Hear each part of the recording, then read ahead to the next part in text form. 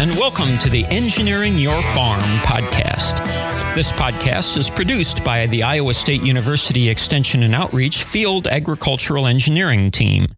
Welcome to the latest episode of Engineering Your Farm. I'm Brian Doherty, Extension Field Ag Engineer with Iowa State University, and we have a very timely topic for today's podcast. I'm sure you've all heard about, if not directly experienced, the high prices that we've been seeing for nitrogen fertilizer. Today, we're going to be discussing an innovative new system that producers could use to produce their own green anhydrous ammonia right on the farm. My guest today is the board chair and CEO of Fuel Positive, a company whose mission it is to develop practical, clean, and sustainable carbon-free solutions that can be implemented economically right now. Joining me today is Ian Clifford. So, Ian, welcome to the podcast. Thank you for having me, Brian. So just to kick things off here, can you give us a little bit about your background and how you ended up with your current role at Fuel Positive? Sure. Yeah, no, happy to do that. I've had quite a range of trajectory in my careers over my lifetime, but about 15 years ago, I became very interested in electric vehicles and started an electric car company back in early in 2000. And we sold neighborhood electric vehicles predominantly in the United States, and sold over 1,000 vehicles between, I guess, 2006 and 2008, and became one of the largest electric car companies in the world, but was very interested in battery technology as well, which we continue to pursue. But about a couple of years ago, the core team at Fuel Positive was introduced to a modular, scalable green ammonia technology being developed just outside of Toronto. So we did a lot of due diligence on that and secured that technology in April of 2021, and filed a provisional patent in June of 2021, which went non-provisional just this past June 2022. And this technology, of course, looks at one of the key inputs in farming, and that is, of course, nitrogen and nitrogen fertilizer, amongst other applications for green ammonia. So became very, very interested in that market. And as a child, actually, my parents had a family farm, and which was more of a hobby farm outside of Toronto. So when I was a teenager, I had my own little tractor and combine, and I did farming then at a very, very small scale, just probably about 80 acres of farming, but enough to learn some of the key things about farming at a young age. So having appreciation for farming, of course, that has existed through my life in that context. Great. So you're currently the chair and CEO of Fuel Positive. So can you just tell us a little bit more about who Fuel Positive is and what you're up to there? Sure, absolutely. So we're a Toronto, Canada-based company with operations in the Kitchener-Waterloo area. So we're around that's southwestern Ontario. Very large agricultural communities in our area. Including the University of Guelph, which is one of the top agricultural universities in the world. So we're doing some great work with Guelph on our technology.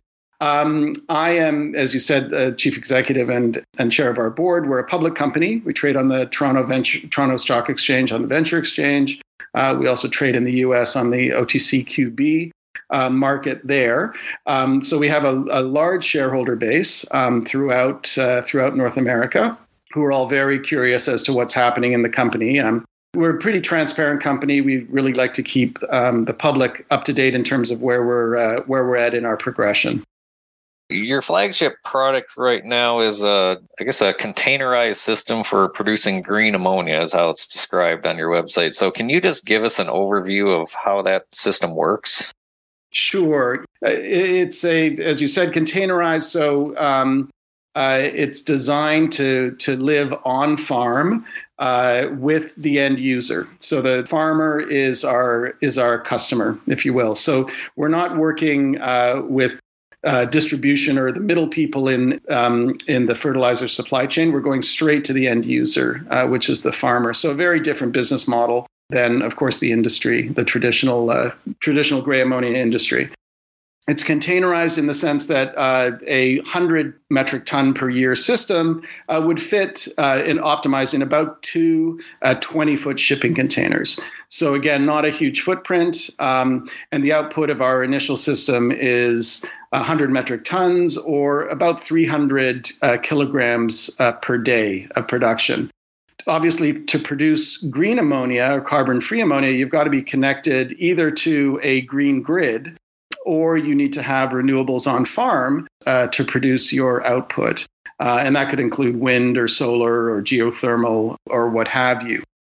Our initial system is going on to an 11,000-acre, predominantly grain-based farm in Sperling, Manitoba, so just outside of Winnipeg. That particular farm consumes between 500 and 700 metric tons of anhydrous ammonia per year for their fertilizer needs. So ultimately, they would end up with a number of our systems on farm to meet their complete output. Manitoba is a great starting place for us. It's a green grid, predominantly hydroelectric. It's very low-cost energy, so about 6 cents Canadian per kilowatt hour. Which means that a farmer using our system today in Manitoba connected to the grid could produce a ton of green anhydrous ammonia for about $520. So that's roughly their OPEX, which of course today compares to prices. We've seen prices anywhere from $1,500 US to over $2,000 US per ton. So definitely a very attractive time for farmers to look at bringing everything, including control, onto their farms. So for our U.S. listeners here, I was just kind of doing the math in my head. So 100 metric tons production capacity per year, that'd be about 110 U.S. tons, or somewhere in the ballpark of 220,000 pounds per year. So I was looking at your process a little bit more, and it does take water for this conversion process. How much water are we talking about, and would that be something that'd be a concern in drier climates? The expectation is not. To produce 300 kilograms of anhydrous ammonia per day takes about 425 liters of water. The idea is that, and the design is such that it's highly efficient in terms of both energy and input consumption. So we look at that as, sort of what a couple of dairy cows would drink in a day, to put it in literal context. For most farmers, of course, that's not an issue. And this is why a decentralized model is so interesting. So you can produce on site without depleting your on-farm input sources. So that's how it's designed. So I don't know if you have details to share, but do you have any information on where you're at for the cost point on this, as far as how much you'd be looking at for upfront costs versus ongoing annual operating costs? Yeah, no, we have. Last month we shared our MSRP on the system, on a 100-ton per year system. And we've set that at 950,000 Canadian dollars. So proportionately less in the US. That would include the hydrogen, nitrogen, and conversion technology. So that would be outputting then basically 82% nitrogen anhydrous ammonia. It does not include storage. So storage is an additional cost. And if renewables are required, so if the farm is not on a green grid, you'd need about a megawatt of solar with an amount of storage, some storage, obviously, for that, so that you could run your system continuously.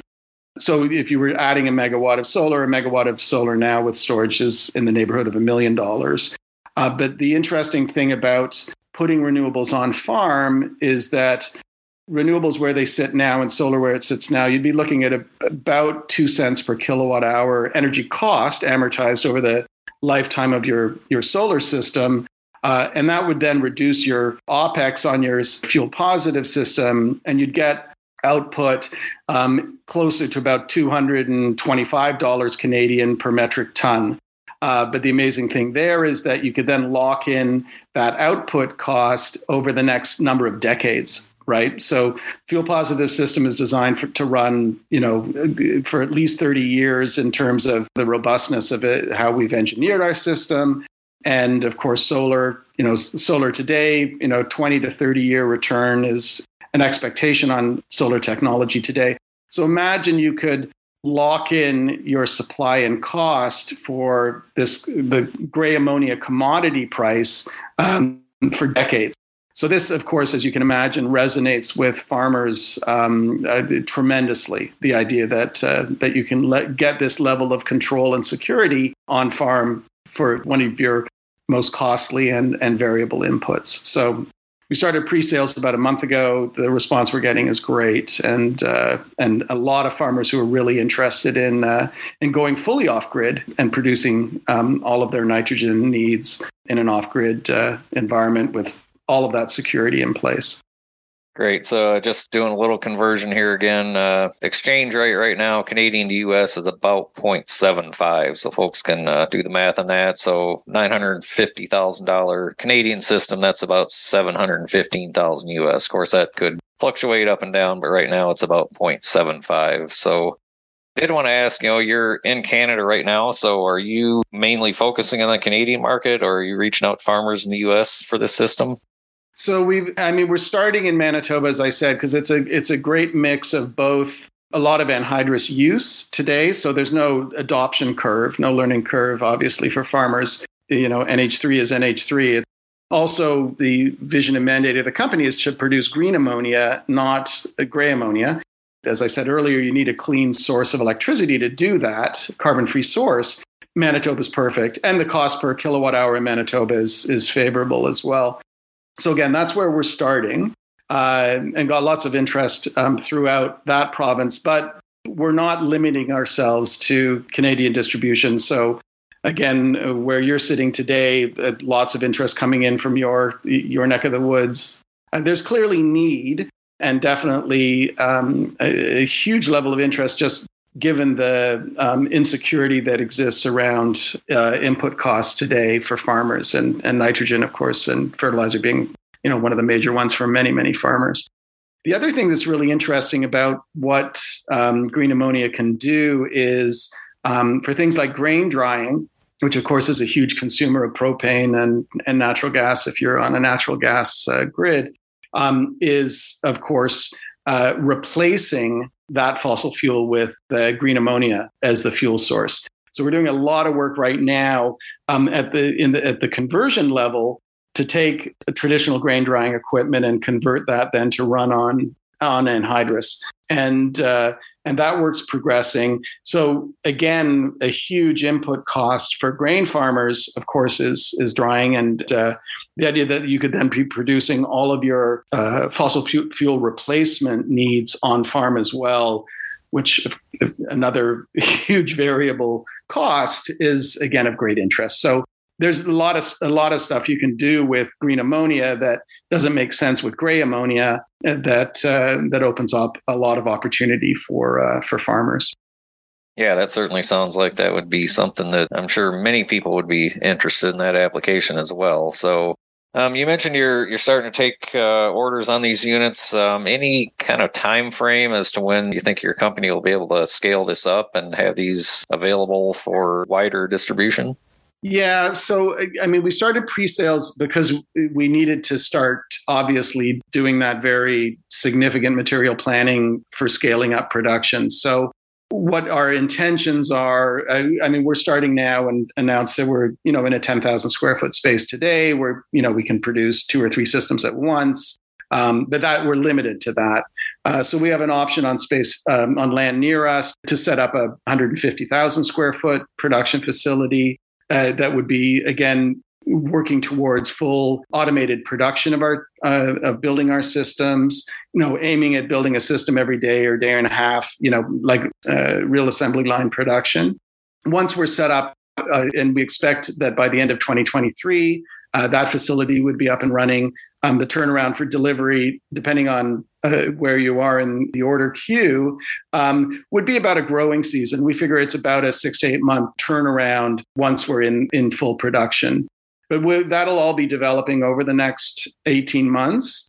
I recommend any of your listeners to reach out to us just to get into that initial queue. It's obviously a very consultative selling process because each farm is different. All the requirements are different, as you well know. So we go through that process with every inquiry we receive and determine where and if there's a fit.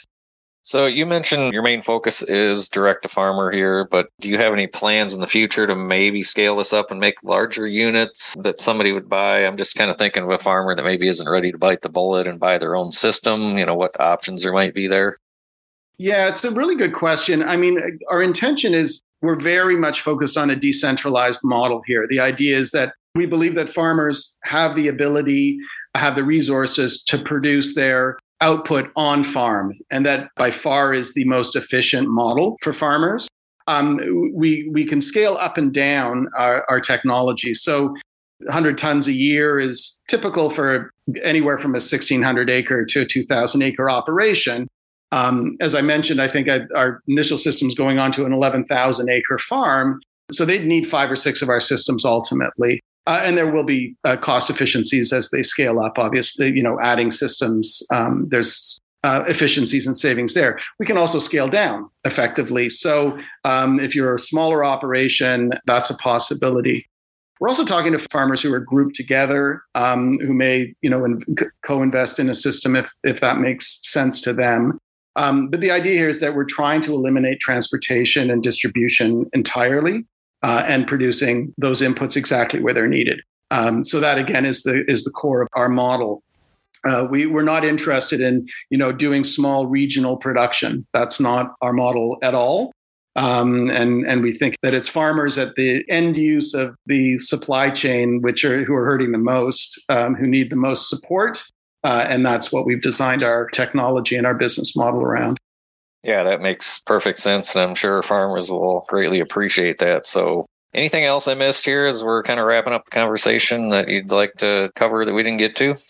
Well, just in terms of the types of farming that are relevant, I mean, we're also very interested in controlled environment agriculture. As we know, lots of farmers are transitioning towards more sustainable modes, given what's happening in weather and climate change and everything else.